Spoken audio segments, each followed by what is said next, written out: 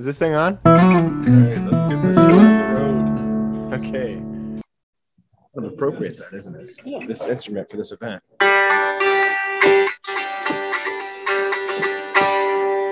Welcome to episode number 27 of the Coffee and Carving Show. Today we have the fantastic Vic Hood, a legendary woodcarver who I've been a fan of for about as long as I've liked woodcarving. No, thank you very much. Yeah. No, this is and also our very first guest ever. Yes. Hey, Hey. It's always nice to be number one. That's right. there you go. Now, before we go on, I have to say a pair of cows were talking in the field. One says to the other, "Have you heard about the mad cow disease?" Yeah, the other cow says, "Makes me glad I'm a penguin." What? What? You have to think about that one. I don't. Mad cow, penguin. Mad cow. No. No. Okay. No? I got it, Doug. There you go, Vic. All right, one more. A teenager brings her new boyfriend home to meet her parents. They're appalled by his haircut, his tattoos, and his piercings. Later, the girl's mom says, "Dear, he doesn't seem like to be a very nice boy." "Oh, please, Mom," says the daughter. "If he wasn't nice, would he be doing 500 hours of community service?" Terrible. Horrible jokes. That's all I got. Oh, right in the garbage can. Back to the pick and stick.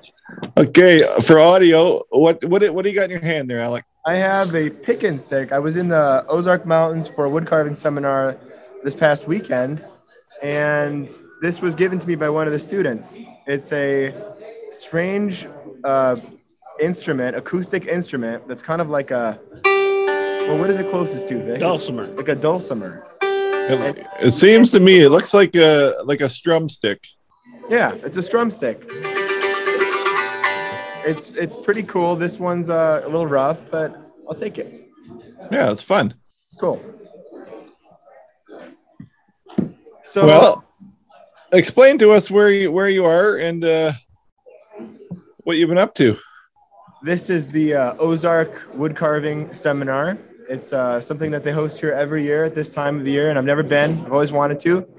John Engler puts it on, and we have a big room full of wood carvers. I mean, we've got almost every genre. We've got relief carving. We've got bird carving with Josh Goodge.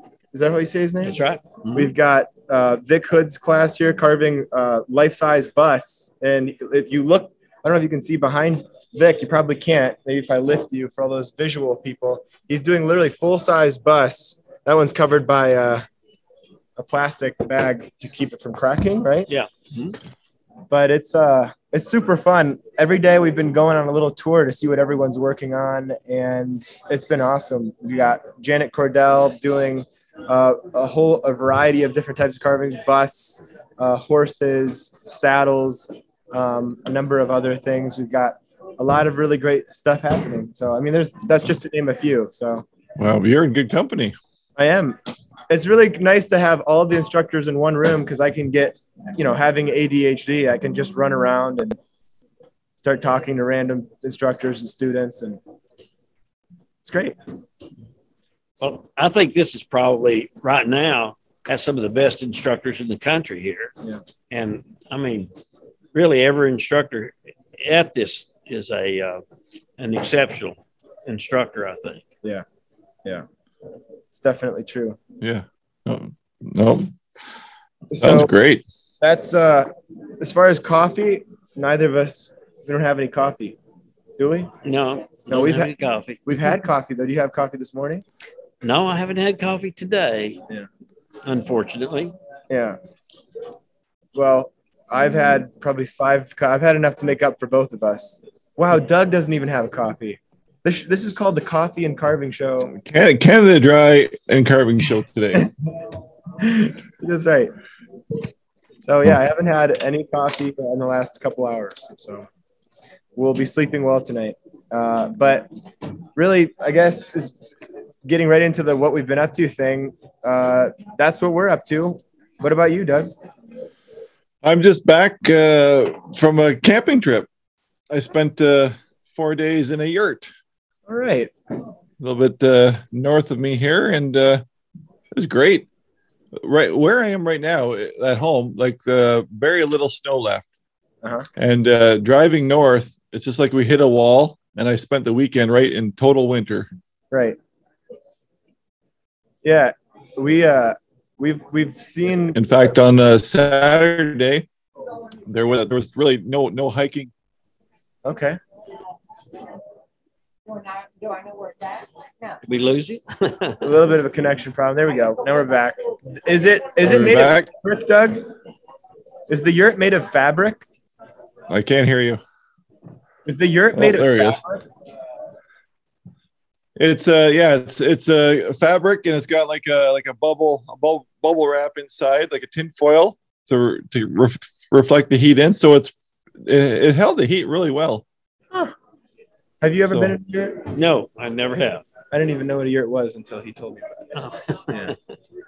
So I was saying on the weekend, like the one day on Saturday, we couldn't even go for a hike, or we'd be lost in the blizzard. Really? It was just it was crazy snow. We probably had 6 inches plus just in the afternoon that one day. So I sat in there and whittled away the day, and it was great. It was great.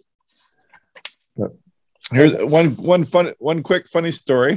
You know how we always talk about art and how I'm not an artist and you are. We don't talk. You say that. I don't say that. And, I disagree strongly. it was funny that my cousin's friend, and turns out he wrote a book about art and creativity, and he's like a professor. Huh.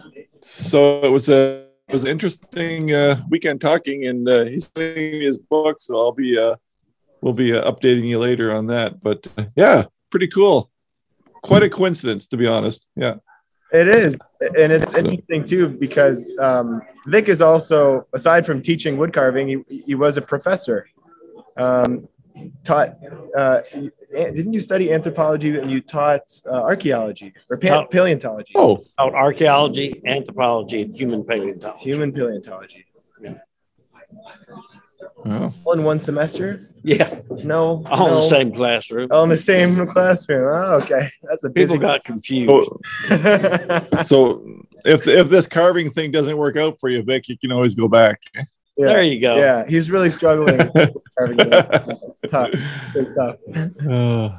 Little known guy. Well, let's jump right in on Vic here. And what's your story, Vic? Like, how'd you get started?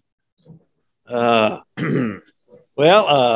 I wanted a cigar store Indian for my workshop, and I didn't know where to buy one, and I probably couldn't afford one if I found it. So I decided I'll just make it.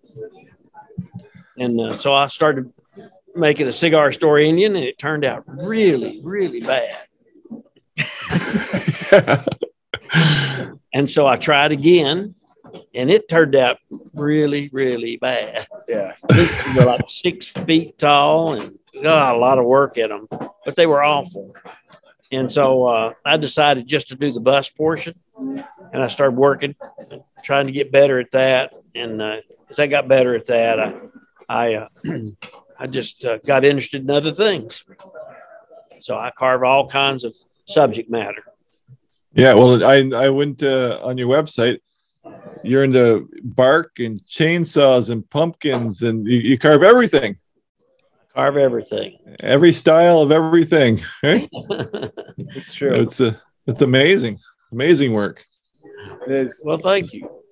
So you just got started a couple of years ago, was it? Yeah. This will be, I think, my 29th year of carving. 29. There you go. I started late in life. I was 44 when I started. So when Alec gets to be your age, he'll be as good then. Oh, better. He already is.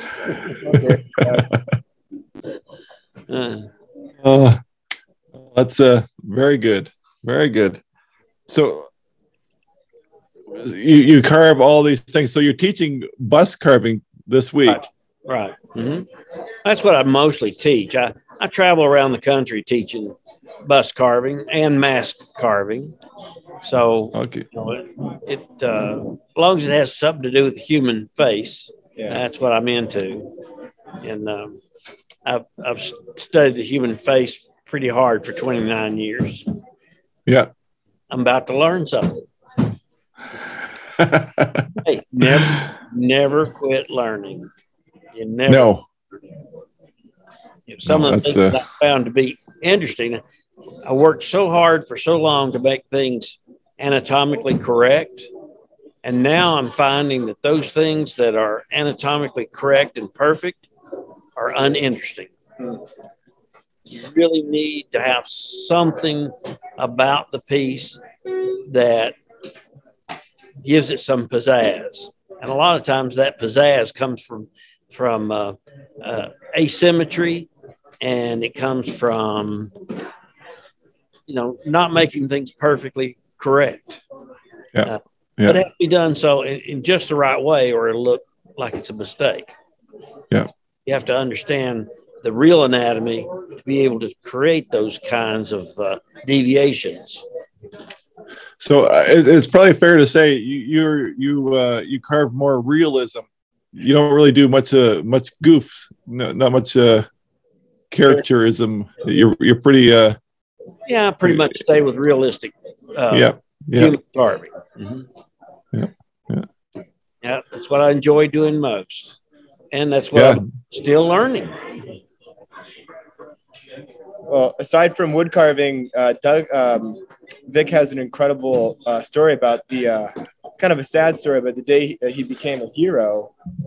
And I was just curious if you could tell that. I figured Doug would want to know about that. Yeah, I figured everybody knew the day I became a hero. I was carving in Converse, Indiana, and the Converse group up there, they own a 10,000 square foot building that has 30,000 square foot building. It's 10,000 square feet per floor, and they have 3 floors. And the carving club bought that building for $1 from the city of Converse, Indiana, and with a promise that they'd fix it up, which they've been doing. They've been fixing it up. They've been getting grants and, all kinds of things.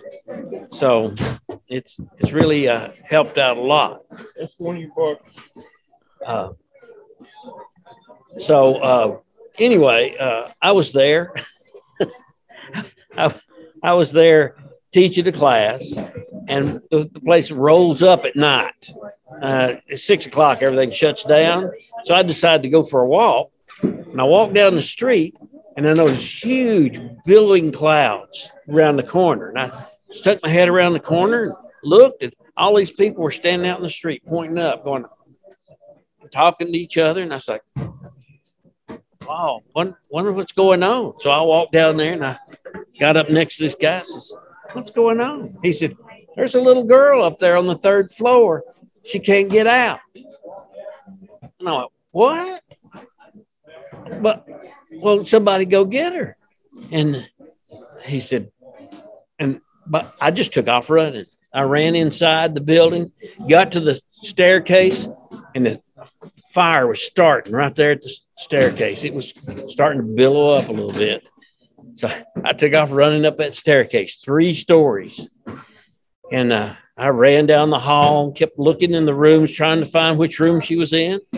And when I got there, I grabbed her up like a sack of potatoes, and I took off running. And I ran back down the hall, and as I got to the staircase, it collapsed. I said, oh, my God, we're in trouble now. How are we going to get out? How are we going to get out? I didn't have a clue. And so I thought, this is a historic building.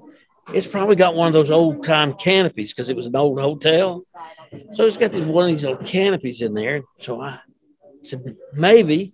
So I ran on down the hall and then went in and opened up the window, which was horrible. Well, it wasn't a mistake, but it was a horrible situation because as soon as I opened up the window, all the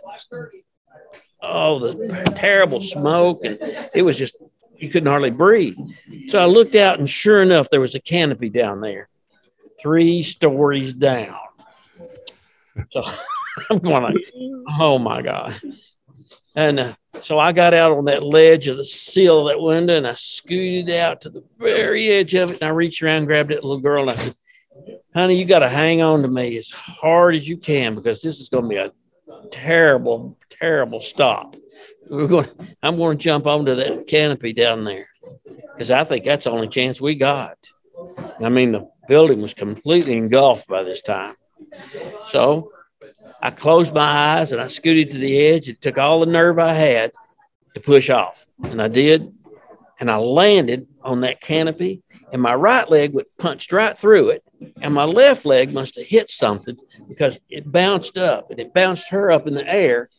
And by this time, the firemen had arrived, and the firemen caught her. So they got me down from there, and I could barely walk. My knee was killing me. I couldn't hardly walk. And so I walked on back to my room and spent the night agonizing over it, because I didn't have any pain medicine with me at all. And I got up the next morning and went across the street to a little restaurant, and there was one of these little newspaper stands out front. Had a picture of that fireman carrying that little girl, and the headline says, "Fireman saves little girl." And all I got was a bum knee out of that.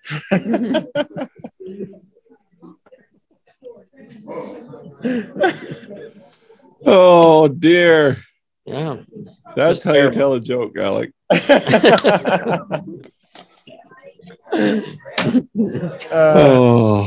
Well, there was also a situation surrounding there's a few things that you had mentioned to me before, but you were introduced to a NASA scientist. Oh, no. No? I was the scientist. Okay. I was a rocket scientist for a day. My daughter had been going to NASA camp. She bought me a NASA hat, and I was working in Arizona restoring Fort Apache and John Hopkins' first hospital ward. And so it was pretty cool project. But anyway, I was flying back and forth about Arizona, and I was wearing that hat, and I was swinging down in my seat in the airplane, and the lady said, "Oh, you work for NASA?" I said, "Yes, ma'am, I do. I'm a rocket scientist." And I said it like that, thinking she'd think it was funny, but she didn't crack a smile. And so I said, actually, I'm not a rocket scientist. I make liquid metal fuels for the aerospace industry. And she seemed to get real interested in that and started asking me questions. I said, "Oh, yeah, this is part of the LMFBR project, the liquid metal fast breeder reactor." And she said, "Really?" I said, "Yeah, the CRBRP program, the one they're having there in Oak Ridge." And we got to talking about it. She asking all kinds of questions. I was telling her, "Oh, we're having to use that old crappy uranium-238. They had that reactor there back when they made the first atomic bomb, but they were using uranium-238. And of course, they're moved way on past 238, 235, other types of plutonium now. But we have to use that old junk because we're just, we're the stepchild of the research departments and stuff." And I told her that I went to work in a place we call the criticality facility. And this was the worst part, because I have no idea what I was talking about. And I said, in the criticality facility, what we do is we take beryllium and bring it to critical mass using the uranium-238. And we, do the combination to try to make liquid metal fuels that way with beryllium. And she got, "Oh, really?" She got real kind of going on and kept asking the questions. I said, "Yeah, the reason it was way back in the hills there is so if it got away from us, the explosion would be contained somewhat. Of course, it would contaminate all of Oak Ridge, but, nobody would get burned to death.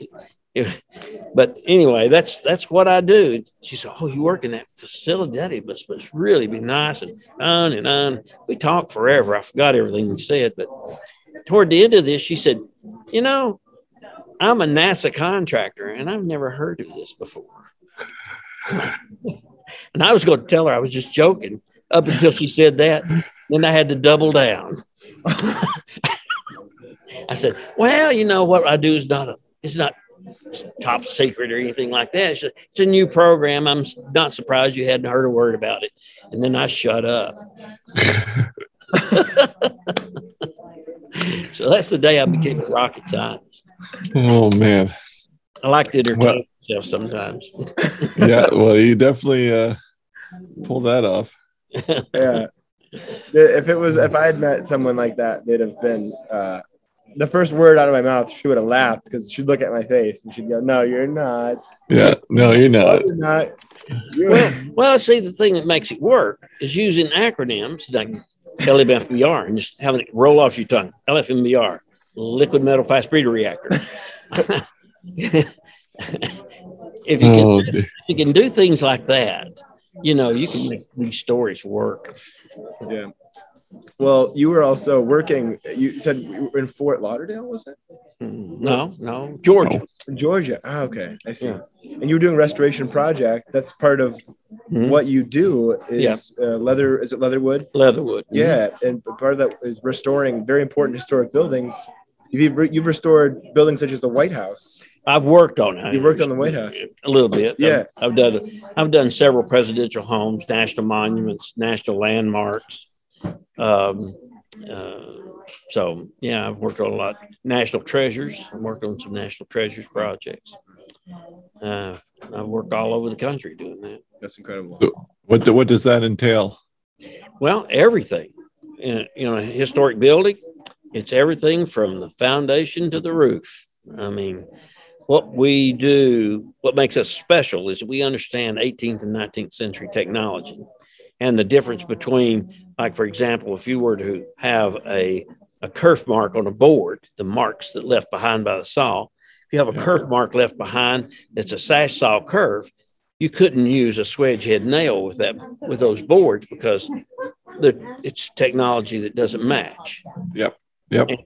And you have, you know, throughout the 19th century, you had changes in technology, saw technology, paint technology, metal technology, everything.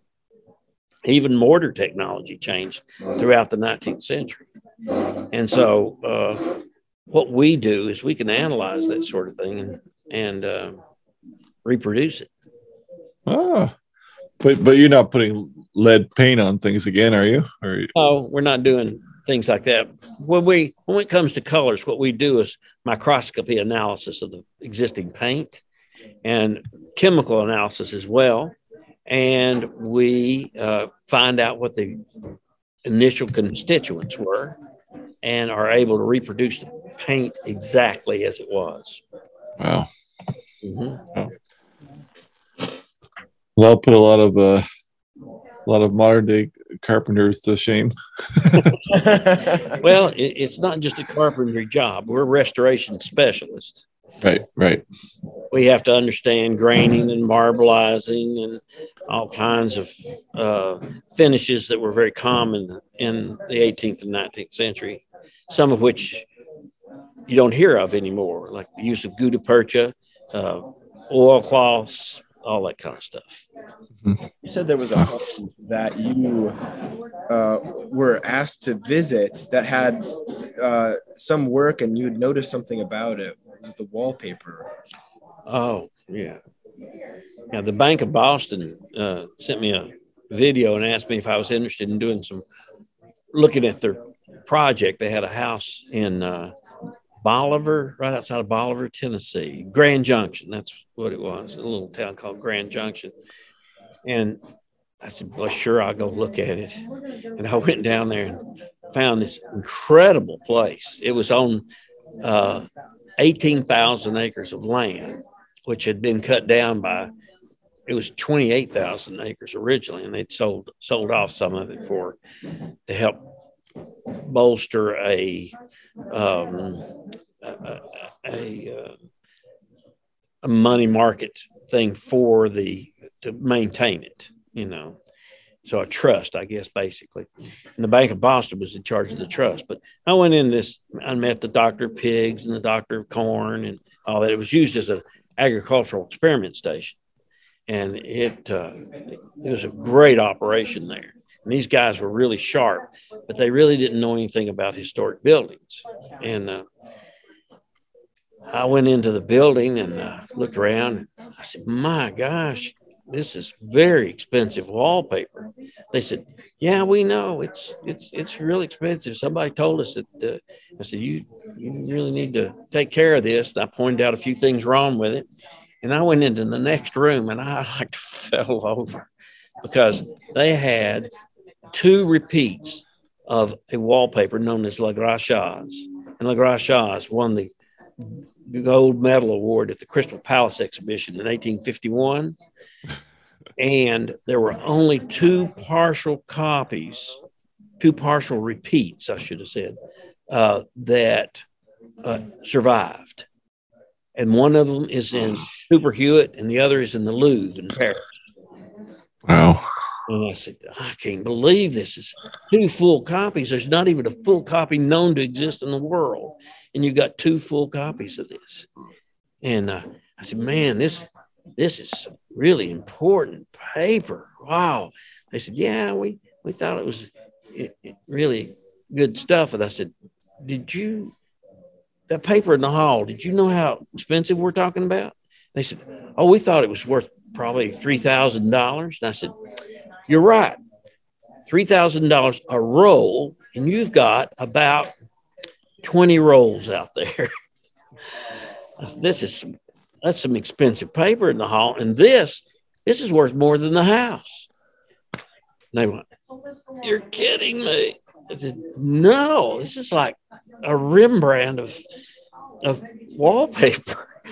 And I said, you hadn't had anybody touch it, have you? They said, well, we had a local artist come in and do some work on it. I got back to the office and I called Veronique de Bugnac at the Museum des Architifs at the Louvre, told her what I'd found, and she couldn't hardly believe it. And she got on a plane and came over. Really? Yeah. I took it down to this place, and it was, we went from interstate to state highway to county road to dirt road to get to this place. And when we got there, she stepped in, and it wasn't 2 seconds. She said, it's been changed. I said, oh my gosh. She said, yeah. I think she's the one who gave me the Rembrandt version. She said, you wouldn't put a mustache on a Rembrandt painting. somebody has added this. And she said, see, there's a bird there. It's on this repeat. It's not on this one. It's on that one. And she kept going through the stuff, pointing out the differences that they had made. And said, it's been damaged pretty bad. Incredible. That's the kind of stuff we know about, Yeah, exactly. Yeah. We're going to call General Carpenter, I guess, and have him come in and say, how about this? It's something we are familiar with the technology. Yeah. Imagine how much stuff has gone to the dump for lack of knowledge. That's, yeah. Pretty remarkable.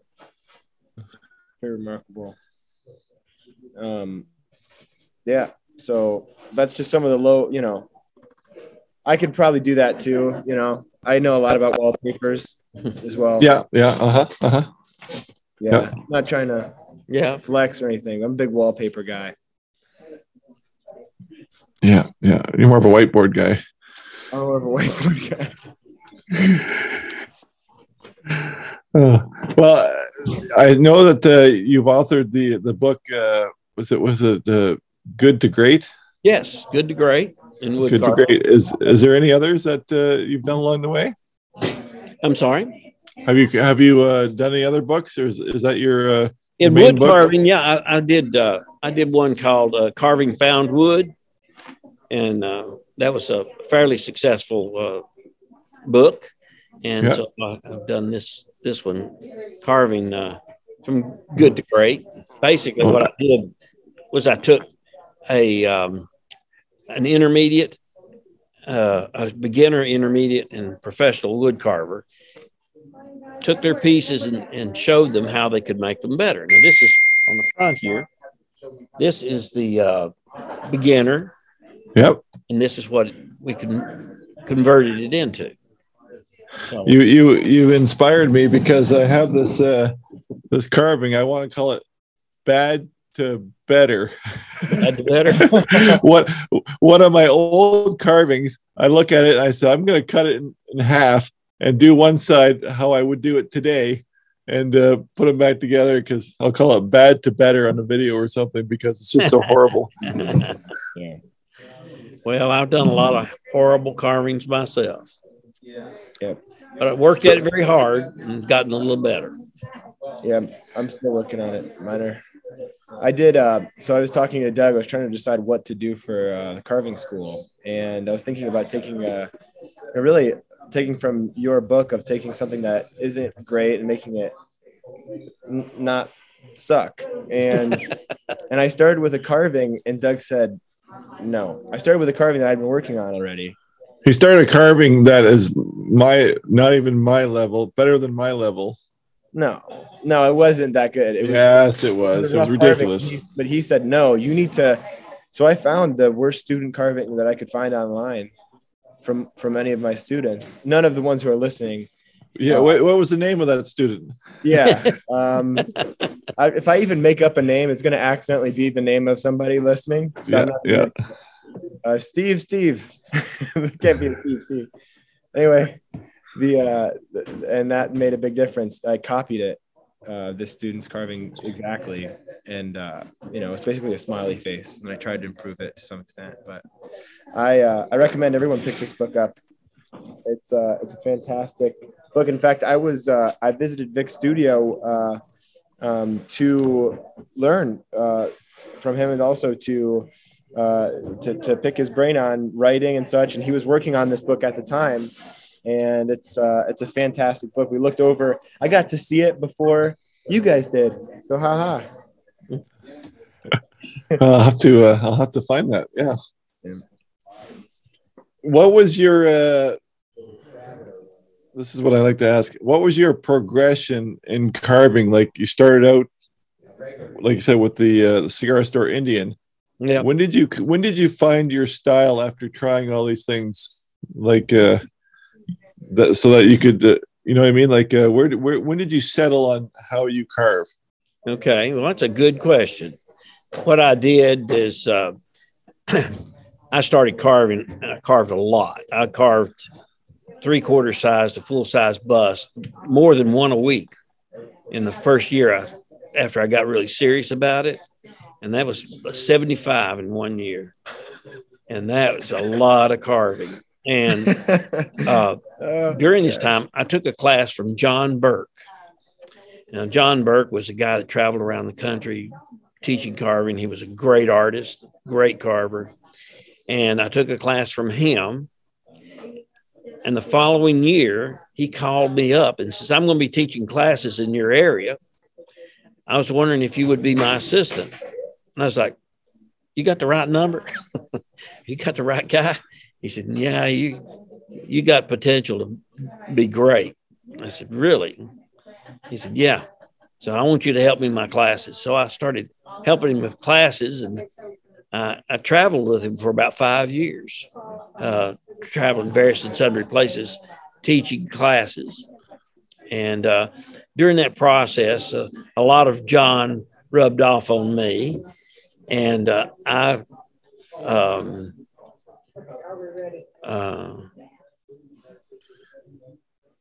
guess I guess that's how I developed my style, just practicing and, taking some from John, taking some from other people. I mean, I even borrow ideas and information from, people like Alex here. It's just something that you just pick up on. If you're going to be doing art, you learn from others. Yep. Yep. No, I always ask that question because I'm only like 5 or 6 years into carving, and I'm still all over the map. I haven't like just night and day from day to day, and I haven't really found that little thing. So I always ask people that it's a because when people whose carvings that they are, right? Like when they develop their style, and it's just cool to see. Yeah. I've learned a lot from Vic, and just seeing him, even just being next door here and seeing him teach and how he demonstrates and the way that he presents is truly it's fantastic. I mean, I think the only thing that rivals his carving is teaching, and that's why he has such a reputation. I think is he's an incredible carver, but he's also unusually also an incredible teacher, which you see a lot of times. Those things don't line up. Usually you have an incredible carver like Vic, and you get him in a classroom and he's just not even there. But his ability to describe the processes and talking about design, and he's taught me a lot about even just the designing a carving, making it interesting. That's been important. Well, he seems very very personable and approachable. I really like the overalls. Oh, well, thank you. I'm catching a train a little later on. There you go. No, I love those. Worst injury.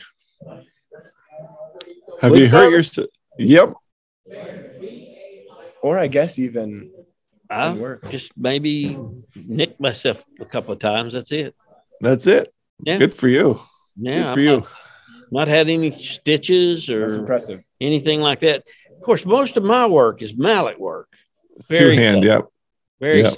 safe. Blades off. Only time I ever get nicked is when I'm not paying attention, reaching for my tools. That's when I get cut. I heard a story from a guy who does some mallet carving and uses large chisels, and he was dancing around. This is Alec's story, and dancing around and cut himself. Why don't you share that story, Alec? Oh, great idea. No, I really think we should focus on Vic. I'd love to talk about myself, that, but yeah. I did. That's okay. good. I was dancing around, listening to some music, kind of jamming to myself. I was like 17 or 18 years old, and I had a 25 millimeter number 3, and I went right in my stomach with it. You can't really see it on camera, but I see it. Yeah, there it is. Yeah, he's still got a wound scar. Yeah. Out. I could see the fatty tissue. Lovely. Yeah, it was nice. So I super glued it back together. That was it. Yeah, that's good. I'd be afraid I got organs or something.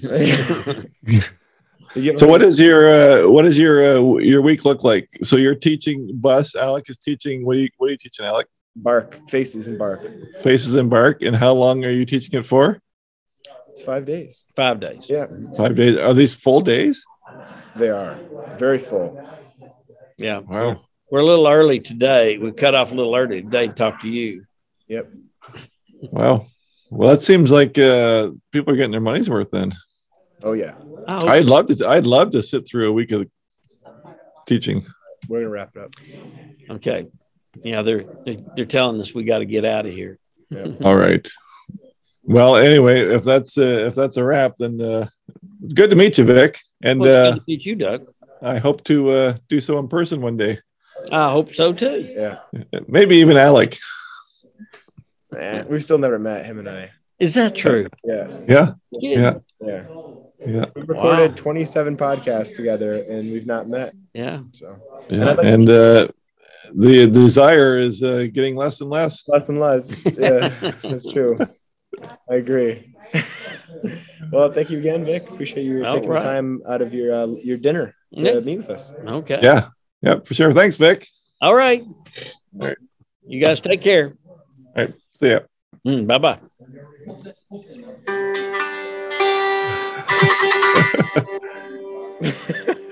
Take your vitamins. And we're back from the interview with Vic Hood. What a great guy. Yeah, he's a funny dude. How and, did full stories. He is a fun dude. Yeah. Yeah, I bet you could talk for hours with him. It's But true. I spent we were supposed to spend 3 days together filming and for a video I was shooting, and we spent 6 together. Just stories, man. Stories on stories. Wow. Yeah.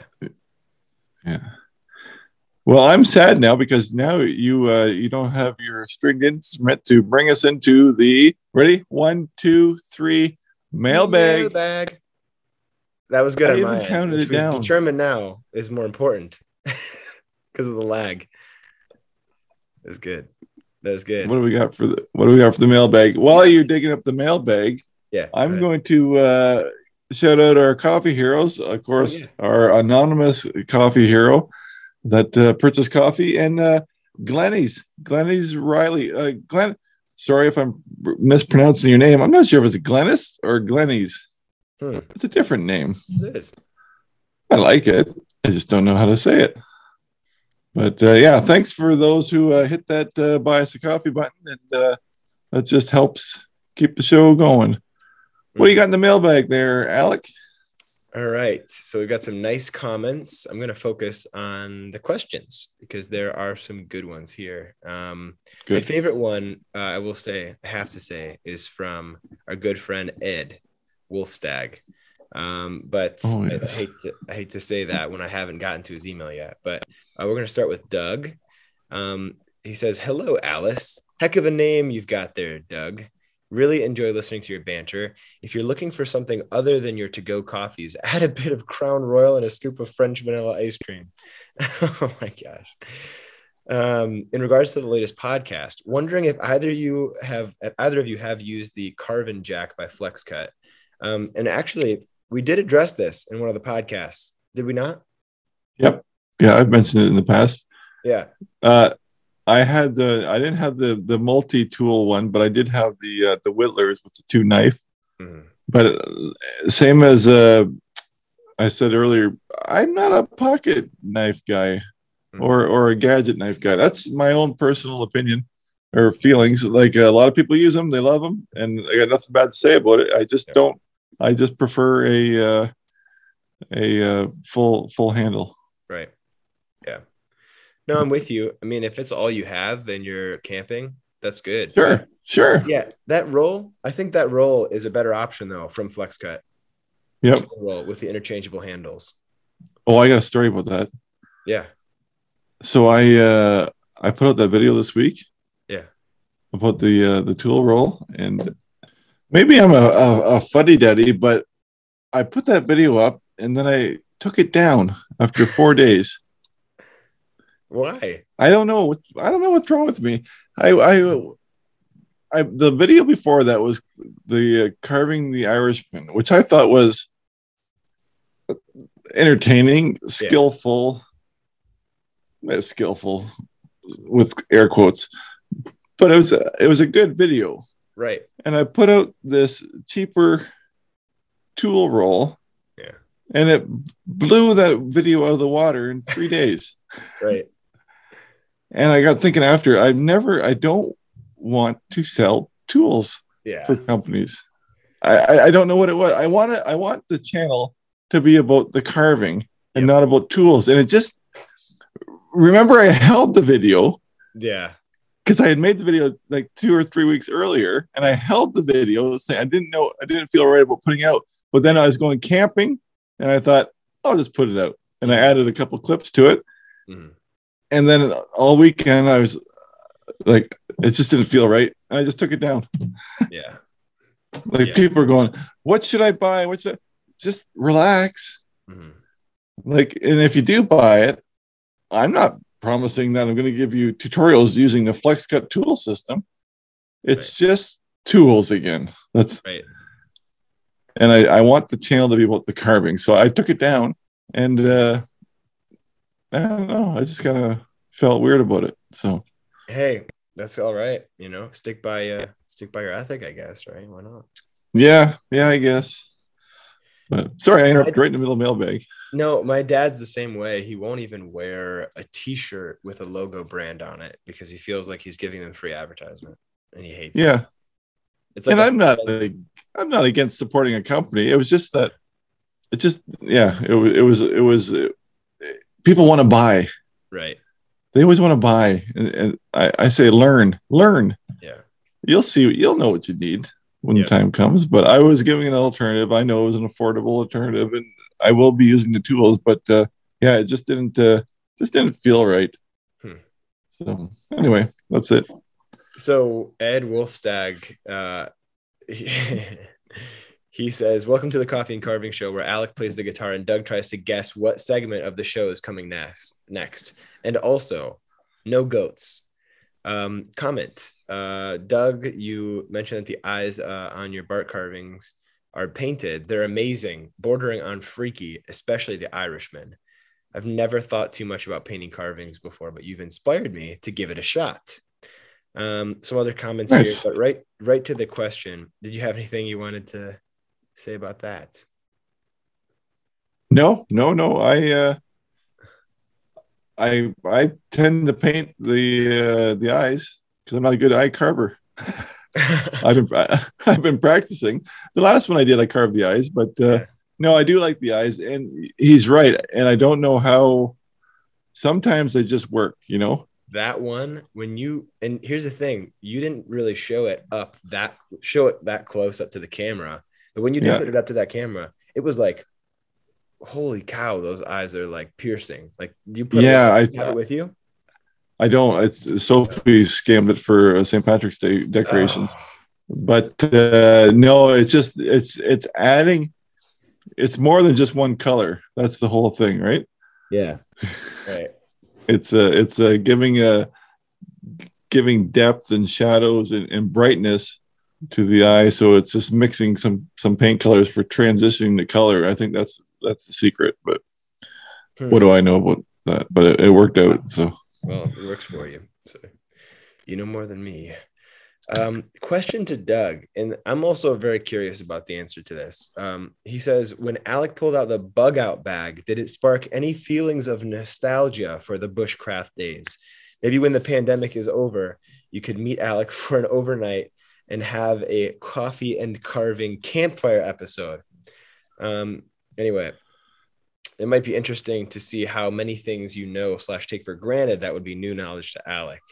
And I take this, Ed, as you saying that I don't know anything about camping, which you're right. That sounds like what he's saying. Yeah, he would be right. Yeah.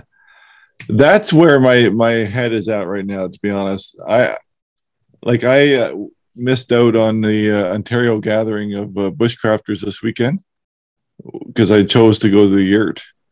And that's where my 50-year-old self is now. I am very into the idea of the campfire carving and coffee.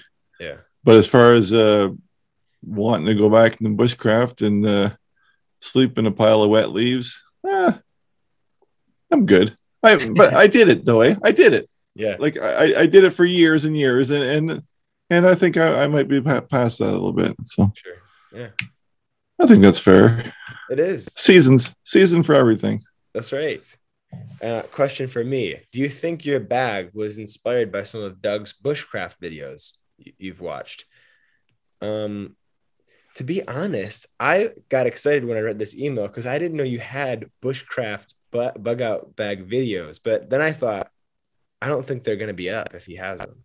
No, I took them all down. Dang. Yeah. Actually, that was mostly my first channel too. But I wasn't. The bug out bag mentality is so American. Is it? Yeah, it's very, very American. Yeah. Like Canadians might have a safety kit, but we don't call it a bug out bag. We don't have machine guns with extra clips packed under our seat and for the apocalypse. It is American mentality. And I'm not poking fun. I just know I've been around those guys, and it's they're pretty hardcore with the bug out bags and surviving out of their bags. That's true. Yeah, we're a different breed. Americans, we like to I don't know what to say. We like it. We like to do it big. That's all I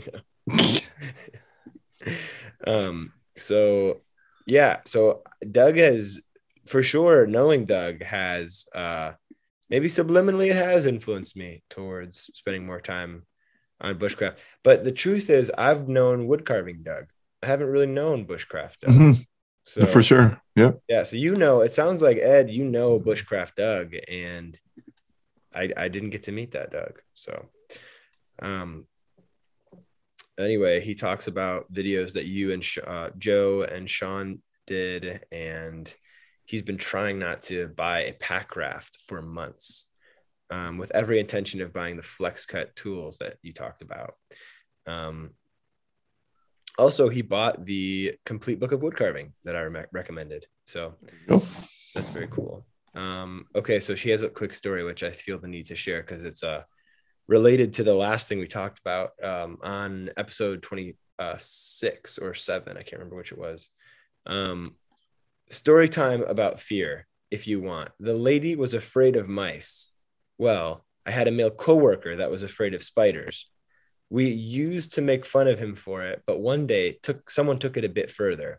Someone arranged the papers on his desk that when he moved his mouse, a bunch of those cheap plastic Halloween spiders fell out from under papers onto his hand. He screamed and jumped out of his chair and was in such a panic that he fainted and hit his head. We had to call the ambulance. Oh my goodness. There was an investigation and no one knew who did it, but we were told it was grounds for termination. Bottom line, fear is real, and you never know when a harmless prank can backfire and seriously harm someone. That's why you need to be the sleeper prankster. Like, be the one that nobody would ever expect. Yes. And just enjoy it from a distance. Right? The homie whacked his head so hard that he fainted and they had to call the ambulance. Yeah. Okay, so this got wicked long. Keep up the great work. There's probably somebody in the office that's known, and he'll be the first one to be blamed immediately, right? Yes. That's why I say be the odd guy out, Yeah. and just sit back and say, me? Not me. No. You want to be the straight guy who low key does stuff that's kind of quirky. Like that, Yeah. Okay. One last thing, Doug, are you going to do an update video on the face that you carved into the tree? Which I'm very curious about this too, because I have to imagine that over years, that thing is going to start to suck in and get all but weird. Ed, we have to wait. Yeah. People want an update video the month after. I think I did that in August, so I'm thinking we got to give it at least a year. Yeah. So maybe late summer. Yeah. Like I said, I'm definitely going to do it. Yeah. For all the people that told me I was killing the tree, and I should be cut down myself, and all those comments. I definitely have to do an update video, but I need to give the time to actually heal and look cool. Yeah, that'll be awesome.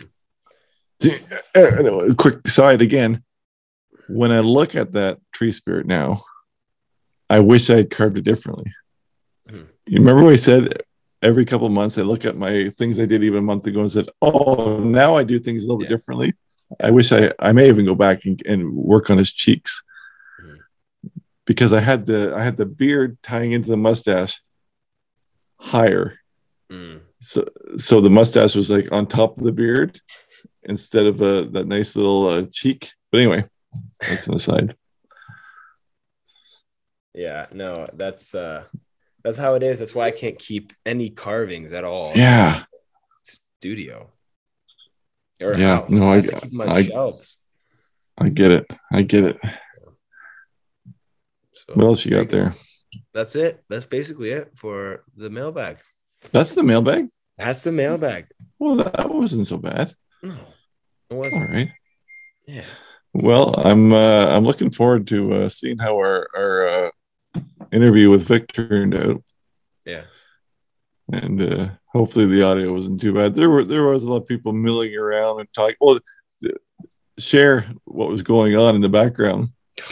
Man. That people were coming up trying to get books signed and asking them out for supper. And oh yeah, no, yeah. I mean, these two different groups of people, two different groups of people walked up to him while we were filming the podcast with a warning, someone coming up to him and saying, hey, they're recording a podcast right now. They still came up anyway, because I feel like these people, maybe they were older and just didn't know what a podcast was, because they just walked up and they were like, oh, he's doing a podcast? Great. Doug, are you available? Or Vic, are you available for dinner tonight? Like, I have the book for you. Here's your check, by the way. But it's like, yeah, it was pretty obnoxious the whole time. And there was at least 4 or 5 people that came up during the podcast. Yeah, I saw that. I saw the eyeballs darting around. And so, anyway. That was our first guest, so we'll see how it turned out. Yeah, but that's the show. Oh no, it's not the show. I'm wrapping it up here, and we're not done yet. Oh, we have the media portion. That's right. But we don't. Normally, you'd have your guitar out and playing something. And that was my guitar portion. Have you been following any media, reading anything? What you been up to, listening to, taking in? I was gonna say, for me, I've been doing this wood carving class tour thing for the last few days, and so the gentleman who put this workshop on, I got up close and personal with his carvings because he's teaching over down the road from me in this big venue center, and he has a bunch of beautiful relief carvings. They're like scenes with like, one is of a bear with its mouth open, roaring. If bears roar, I don't know, growling. What do bears do? Anyway, it was amazing. Like, and I started to remember, holy crap, John is not playing around. His name is John Engler, and he comes from like a long line of wood carvers. His father was a wood carver, I believe his grandfather, and they did a lot for the wood carving community. So you can check out John Engler. He actually puts on the Ozarks Wood Carving Seminar. So if you're in town next year around this time, well, at this time it's March 15th, 2022. But if you ever get the chance and it's around March, check out that event. Cool. Yeah, I'm telling you, seeing that today, like I would love to attend something like that. Yeah. This is particularly cool though. This is a good one. Yeah, no, it's really cool. But before I give you my little media, I'm going to finish the mailbag that Alex skipped. I just went back and checked, and I said, that doesn't seem like enough mailbag. I remember catching something here. And Cody wants to know, would we be willing to discuss our favorite ways of hanging or mounting our cottonwood bark carvings on the wall? Like an example, picture hanging hardware, or just drill a hole, hang it on a nail. I've been working on smaller pieces and just glued magnets on the back. That works for tiny ones. Mm-hmm. My wife requested a spring-themed carving for her desk at work, and the magnets will not work in this instance. I fear adhesive strips may not stick well to the back and the bark. I was trying to come up with ideas on how she could hang the carving on the wall. Mm-hmm. There you go. So let her fly, because I have a couple thoughts, but I'll give you a chance to talk. Yeah. Well, so he's asking about like the mounting situation. The portable setup that I use is just this Workmate bench. Well, I used to use Workmate. Now it's a job horse that clamps onto. That's not what he's asking. 2x4s that are kind of like together in an A-frame type structure. He's not listening. He's not listening. Oh, that's not the question. Yeah. Mounting your finished product to the wall. Right? Oh, look, I'm looking at the okay. This is something that I struggle with myself, but now, how do you affix your carvings to the wall? That's the question. Not how when you're carving. So the fixture I use is really just a hole cut in the back, just a notch for the carving to hang on. Yep. So the problem that I found, I went back and forth on this too, and I did try the mounting hardware. Mounting hardware always has like a little alligator clip on the back, and but there again, it keeps it away from the wall. Yeah. so it hangs out. You want something that fits tight. The problem with drilling a hole, especially on cottonwood bark, is you got to have that balanced perfectly to just drill a hole. So, for instance, I have some with holes and they all sit crooked. So I went back, like Alex said, and I just put a little notch in the back of my carvings, but I made it 1.5 inches so that you can find the balance point, right? And you can do that with a number 11. You can do that with a Dremel. You can it's just an undercut, longer hole, right? Yeah, that's basically it. That's basically it. It's the easiest way. Well, what I like about it again is that it goes and keep your carving tight to the wall without having to hang it away by using wires or clips or picture hanging stuff. Yeah. Okay. So I'm reading this and he's saying mounting cottonwood bar. I heard mounting cottonwood bar carvings wall, and I'm thinking, well, you don't mount it to the wall, silly. You mount it to the fixture board. Yeah. So there you go. Okay.